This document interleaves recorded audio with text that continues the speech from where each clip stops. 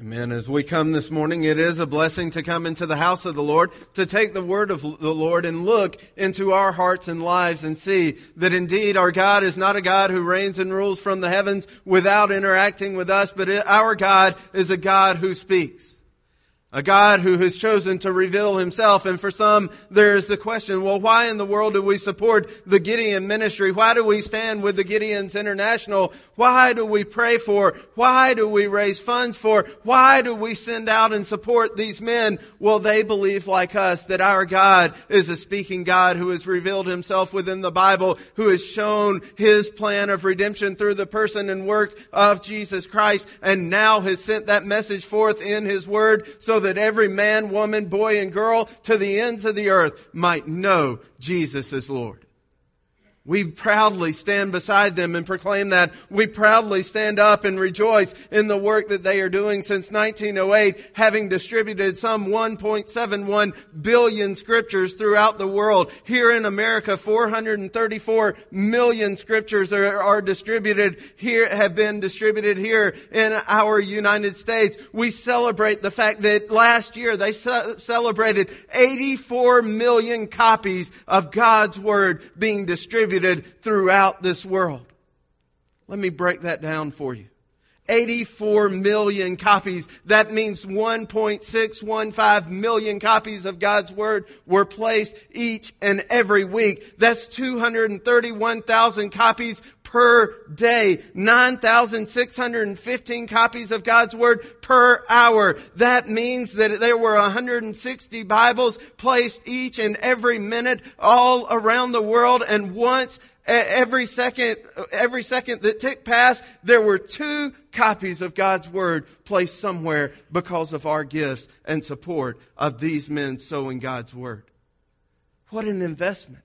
What a great opportunity to send forth God's Word so that it could sow down the gospel and so that many might come to know Jesus Christ as their Lord and Savior. In Acts chapter 2:42, we are told of the early church and the early believers that they were continually devoting themselves to the apostles' teaching. Throughout the New Testament, we are continuously instructed to retain the truth of God revealed within the Scriptures. Where will we and so the question for you and I this morning is, where will we receive the truth that sets the foundation for our interaction with our world? Where will we turn for those basic foundations that guide us in how we approach life? Will we turn to ourselves? Will we turn to our world? Or will we turn to our God who has chosen to reveal Himself in the pages of Scripture?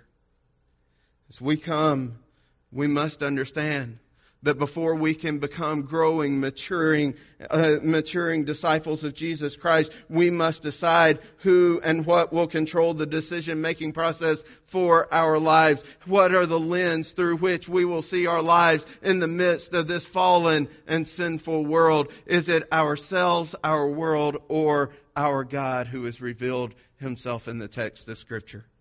For some in our culture, rationalism and reason are the ultimate authority for life. But indeed, there are 2 problems with this. First of all, our mind is finite. We do not know all that there is to know. Secondly, our mind is sinful, and so we chase after things that we shouldn't. For others, their emotions is a source of authority in the midst of their lives, but emotions are unreliable and inconsistent at best. We constantly change our emotions based on our situation and our experiences. Still others within our culture say that they rely on their conscience to be their source of authority. But the problem is our conscience often reflects what we have been fed in the midst of our lives. And so we would say as Christians, we would respond that there is only one source of authority within this world on which the foundations of our life should be set and the decisions of our life should be made. And that one foundation is the Word of God that is His revealed truth to our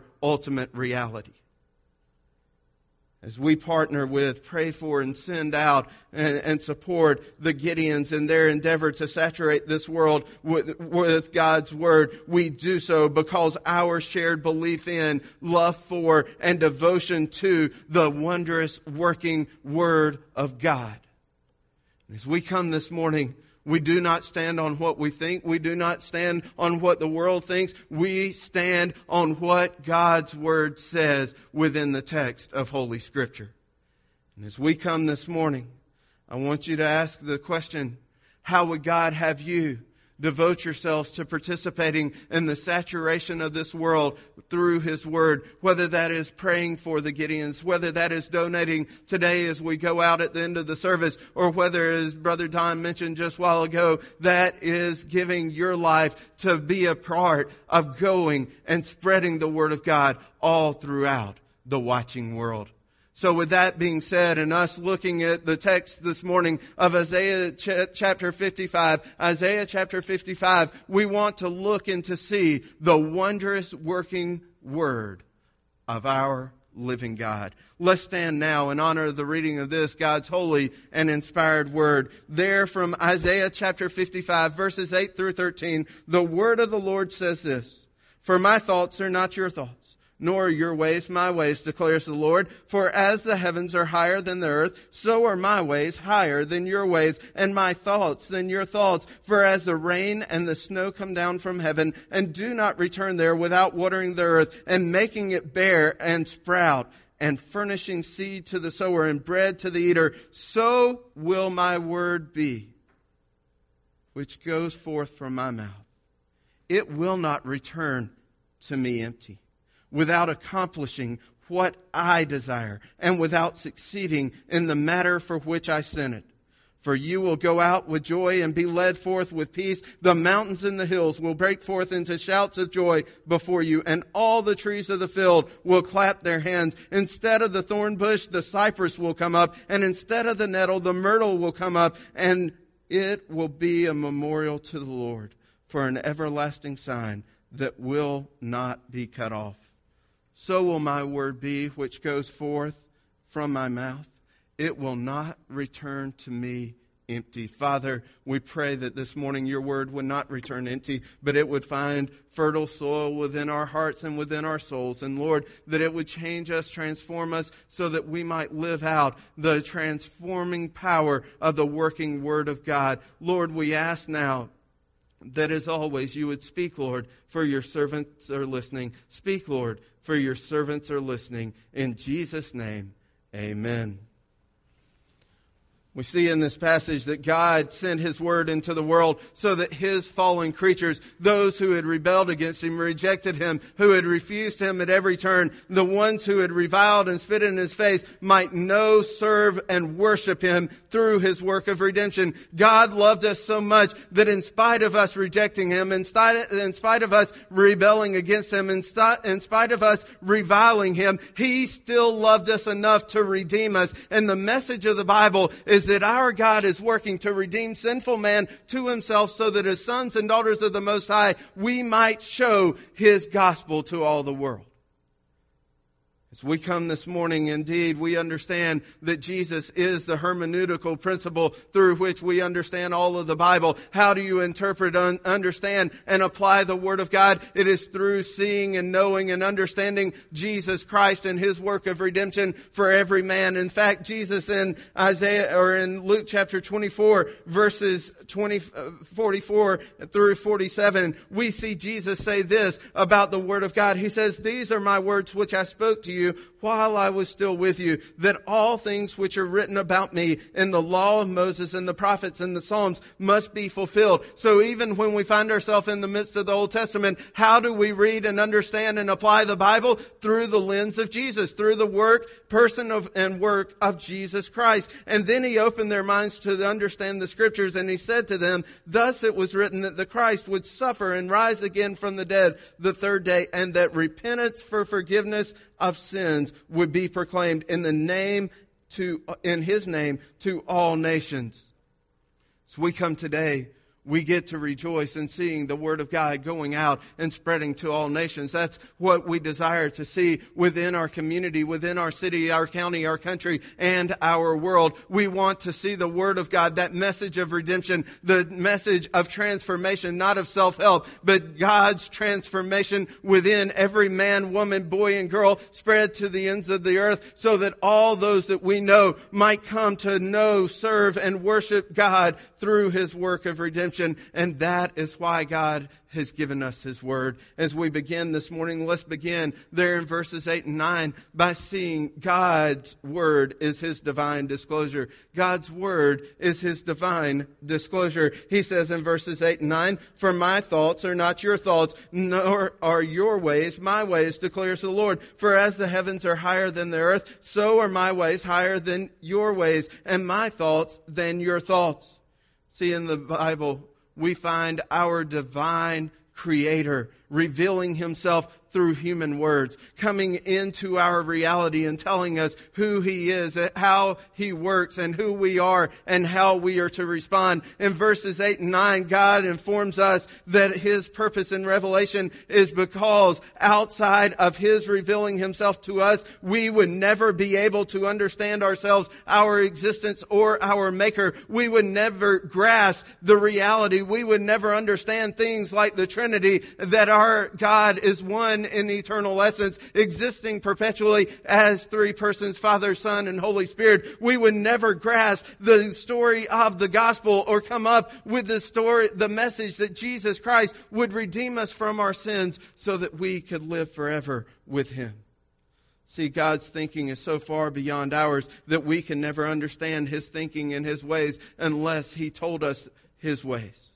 So in the Bible, we find our beginning, we find our being, we find our purpose. And in the beginning, we understand in the Bible, it says that we were created to live in a pure and perfect relationship with God. And yet Adam and Eve transgressed His commands. And because of that, they were under His wrath for their disobedience. They were separated. They were kicked out, removed from the garden. And ever since Adam and Eve's existence on this earth, we too have the same problem, because every man that has followed in their steps, every woman that has followed in their stead, every child who has followed in their path has also refused and rejected their Creator and His commands. So we understand that's the beginning. We understand that that's the state of where we are. In fact, look at verses 1 through 3 of Isaiah chapter 55. And there we see God calling to those who are unable to reconcile, to restore, and to replenish that relationship. He says to man, "Everyone who thirsts, come to the waters. And you who have no money, come buy and eat. Come buy wine and milk without money and without cost. Why do you spend money for what is not bread, and your wages for what does not satisfy? Listen carefully to me and eat what is good, and delight yourself in abundance. Incline your ear and come to me. Listen that you may live, and I will make an everlasting covenant with you." Do you hear that? Here is the God who has been rejected by man, reaching out and extending and saying, "Come and be restored. Come and be refreshed. Come and be replenished. I want to restore you fully." But it's not because of who you are. You can't buy this. You can't work yourself. You can't earn your way there. You have to receive it because it's my work. This is the call of God to those that have no ability to nourish and nurture themselves to come to Him. And Jesus in the New Testament will say, "Come to me, all you who labor and are heavy laden, and I will give you" what? Rest. I'll take your burden and I'll give you my burden. What a glorious exchange that is. Verses 6 and 7 tell us more about that exchange. It says, "Seek the Lord while He may be found. Call upon Him while He is near. Let the wicked forsake his way, and the unrighteous man his thoughts. And let him return to the Lord, and He will have compassion on him, and to our God, for He will abundantly pardon." What a great work of salvation when God takes your sin and He gives you His righteousness and He makes you His son or daughter. Spurgeon says eternal life is the pure gift of heaven's charity, and that is absolutely true.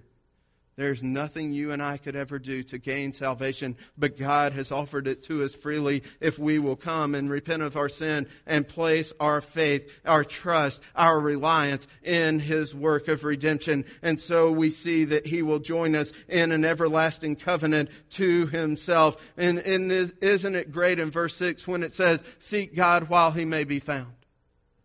And I want to challenge you today. Seek God while He may be found. Well, you don't know, Pastor. I might live another 80 years. Yeah, you might live another 8 minutes too. You never know. Story is told of one pilot who was flying around in a small plane, and as he was buzzing around, he all of a sudden had an emergency, and he called in to the tower, and he said, pilot to tower, I'm 300 miles from the airport, 600 feet above the ground, and I'm out of fuel and rapidly descending. Please advise, over." After a few seconds of pause, the ground control responded back, tower to pilot, repeat after me, "Our Father who art in heaven." Now we laugh. But that's true, isn't it? We need to seek God while He can be found, while we have that opportunity. The price of admission into God's kingdom, though, is not your works. It is not my works. It is God's arrangement that He has provided compassion and pardon through repentance and faith. Indeed, while you and I see our selfishness and God's selflessness through the gospel, we need to trust ourselves to Him. We need to follow His plans. For indeed, what man would have ever devised this design by which we would be saved? See, we're a people who only give gifts when we get gifts. We only give smiles when we get smiles. We only wave when somebody else waves at us first. We are only kind because somebody else has been kind to us, and now we feel like we're obligated to be kind. And here's what it says: God loved us in that while we were still sinners, Christ died for us. For God so loved the world that He gave His only begotten Son, that whosoever believed in Him would not perish but have everlasting life. Indeed, this is so much higher than our ways. This is much greater than anything we would have ever written or come up with in and of ourselves. Have you ever tried to explain the grace of God and the goodness of God to an unsaved person who thinks that heaven is nothing more than a hall of fame for achievers instead of the Father's house for believers? You ever taken time and tried to explain that heaven is not about a hall of fame for achievers, those who are special and have worked hard to get in? Heaven is about being God's house, a Father's house for those who have believed in Christ. In this world, we tend to think we have to work hard to get everything that we want, pull ourselves up by our own bootstraps, is what we have been told. But God gives generously to those that don't even deserve it. And Deuteronomy 29:29 ties in exactly with this passage that says, "My ways are higher than your ways." And there it says, "The secret things belong to the Lord our God, but the things revealed belong to us and to our children forever, that we may follow all the words of this law." God has chosen to reveal Himself. He has chosen, indeed, to have divine disclosure in the text of Scripture. And for J. Alec Mortier, he says this cancels the useless and debilitating question, why? In the face of all difficulties. You ever ask that question, why? In the face of all difficulties, he goes on and says, not only does this cancels the useless and debilitating question, why, in the face of life's difficulties, it opens the door to the blessed reality of faith in a God who is truly God. So what do you do when you don't comprehend God? What do you do when you don't understand the situation and the circumstances? When your money goes funny and all of your possessions seem to be slipping away? When your family seems to be falling apart? When your children seem to be running into utter chaos? What do? You trust the living God, because His ways are better than our ways. His thoughts are better than our thoughts. Indeed, we have a God who causes all things to work together for the good of those who love Him and who are called according to His promise. Indeed, we have a God who works graciously even in the midst of our Christ hanging on a cross. Aren't you thankful that God worked in that way? Aren't you thankful that the divine disclosure of Scripture says it's not dependent upon you to be saved. It's not dependent upon me to be saved. I don't earn my possession of salvation. I receive it. God's Word is His divine disclosure of His thoughts and ways to redeem sinful and fallen man. But secondly, we also see that God's Word is given for His good purpose. God's Word is given for His good purpose. There in verses 10 and 11, for as the rain and the snow come down from heaven do not return there without watering the earth and making it bear and sprout and furnishing seed to the sower and bread to the eater, so will my word be which goes forth from my mouth. It will not return to me empty, without accomplishing what I desire and without succeeding in the matter for which I sent it forth. See, just as the rain from heaven causes the vegetation to grow, so God's Word accomplishes precisely what He intends it to and determines it to accomplish. It is a redemptive tool working in the lives of sinful people, so that those who read it and come to repent of their sins and trust in Jesus Christ as Savior and Lord might have everlasting life. It is telling them the truth of who they are, what their purpose is, and how they can be in right relationship to the living God. And that's something each of us need. Just like the rain is needed.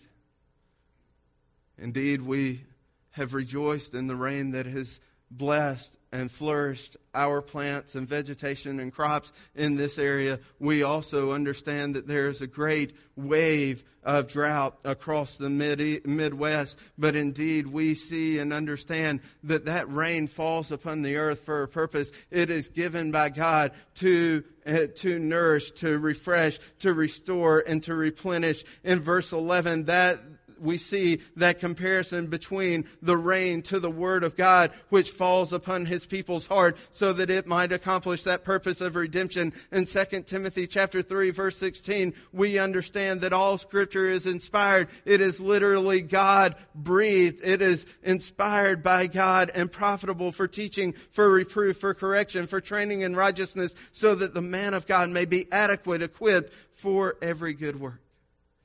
In Hebrews chapter 4, verses 12 and 13, as we read at the beginning, we see the power of God's Word that is working in the midst of the world. And there it says, for the Word of God is what? Living and active and sharper than any two-edged sword, piercing as far as the division of the soul and spirit, of both joints and marrow, and able to judge the thoughts and intentions of the heart. In other words, when you get this book and you pick it up and you start to read it, it's not so much about you reading the Word as it is about the Word reading you. And it's going to tell you who you are, where you are, and how you can relate to the living God. For it says in verse 13 of Hebrews chapter 4, and there is no creature hidden from His sight. All things are open and laid bare to the eyes of Him with whom we have to do. God's purpose in His Word is to show us ourselves and to show us His Savior, so that we might come to surrender to Jesus Christ as our Lord and as our King. See, God's goal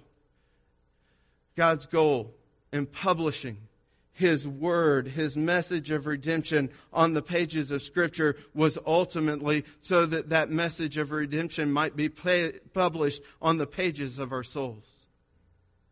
God's purpose in publishing the message of redemption on the pages of Scripture is ultimately so that that message of redemption might be published on the pages of our souls. When a local preacher died, his relatives went to his house, and there they found many things. One of the things that they found were all the messages that this preacher had ever preached. And they were all tied together and bundled nicely and sitting there. And on top of them, there was a little inscription on a note card. And there it said, "Where has the influence gone of all these sermons I have preached?" Underneath, there was a little word scribbled, and it said, "Over." And so the relatives took that little bundle and they turned them over. And on the other side, the answer was found when the pastor had written, "Where are last year's sun rays? They have gone into fruits and grain and vegetables to feed mankind. Where are last year's raindrops? Forgotten by most people, of course, but they did their refreshing work and their influence still abides. So too my sermons have gone into lives and made them nobler, more Christ-like, and better fitted for the kingdom of heaven, even when we speak God's word in simple, stumbling, or stuttering manner. The fact is, God uses His word to change the hearts of the people. Indeed, what should we speak to our relatives who are in distress? We should give them God's word. What should we do for our children who are going awry? We should give them God's word. What do we do when we start down the wrong path ourselves? We read and meditate and memorize God's word, because God's word is truth. It tells us who we are, where we are, and how we can relate to God. Indeed, the Soviet Union knew and understood this well, because the Soviet Union would not allow Bibles within the midst of that country. And upon being asked, one Soviet official responded to the question, why was the Bible not allowed in the Soviet Union? He said this: "We find that the reading of the book changes people in a way that is dangerous to our state." See, it's not so much about us reading the Word as it is about the Word reading us, getting into our hearts and our lives, changing and transforming us, moving us so that we might be conformed to the image of Christ. Indeed, our desire is to saturate the fields of harvest with the water of the working Word of God, because it will not return to God void or empty. It will accomplish the purposes for which He has sent it forth.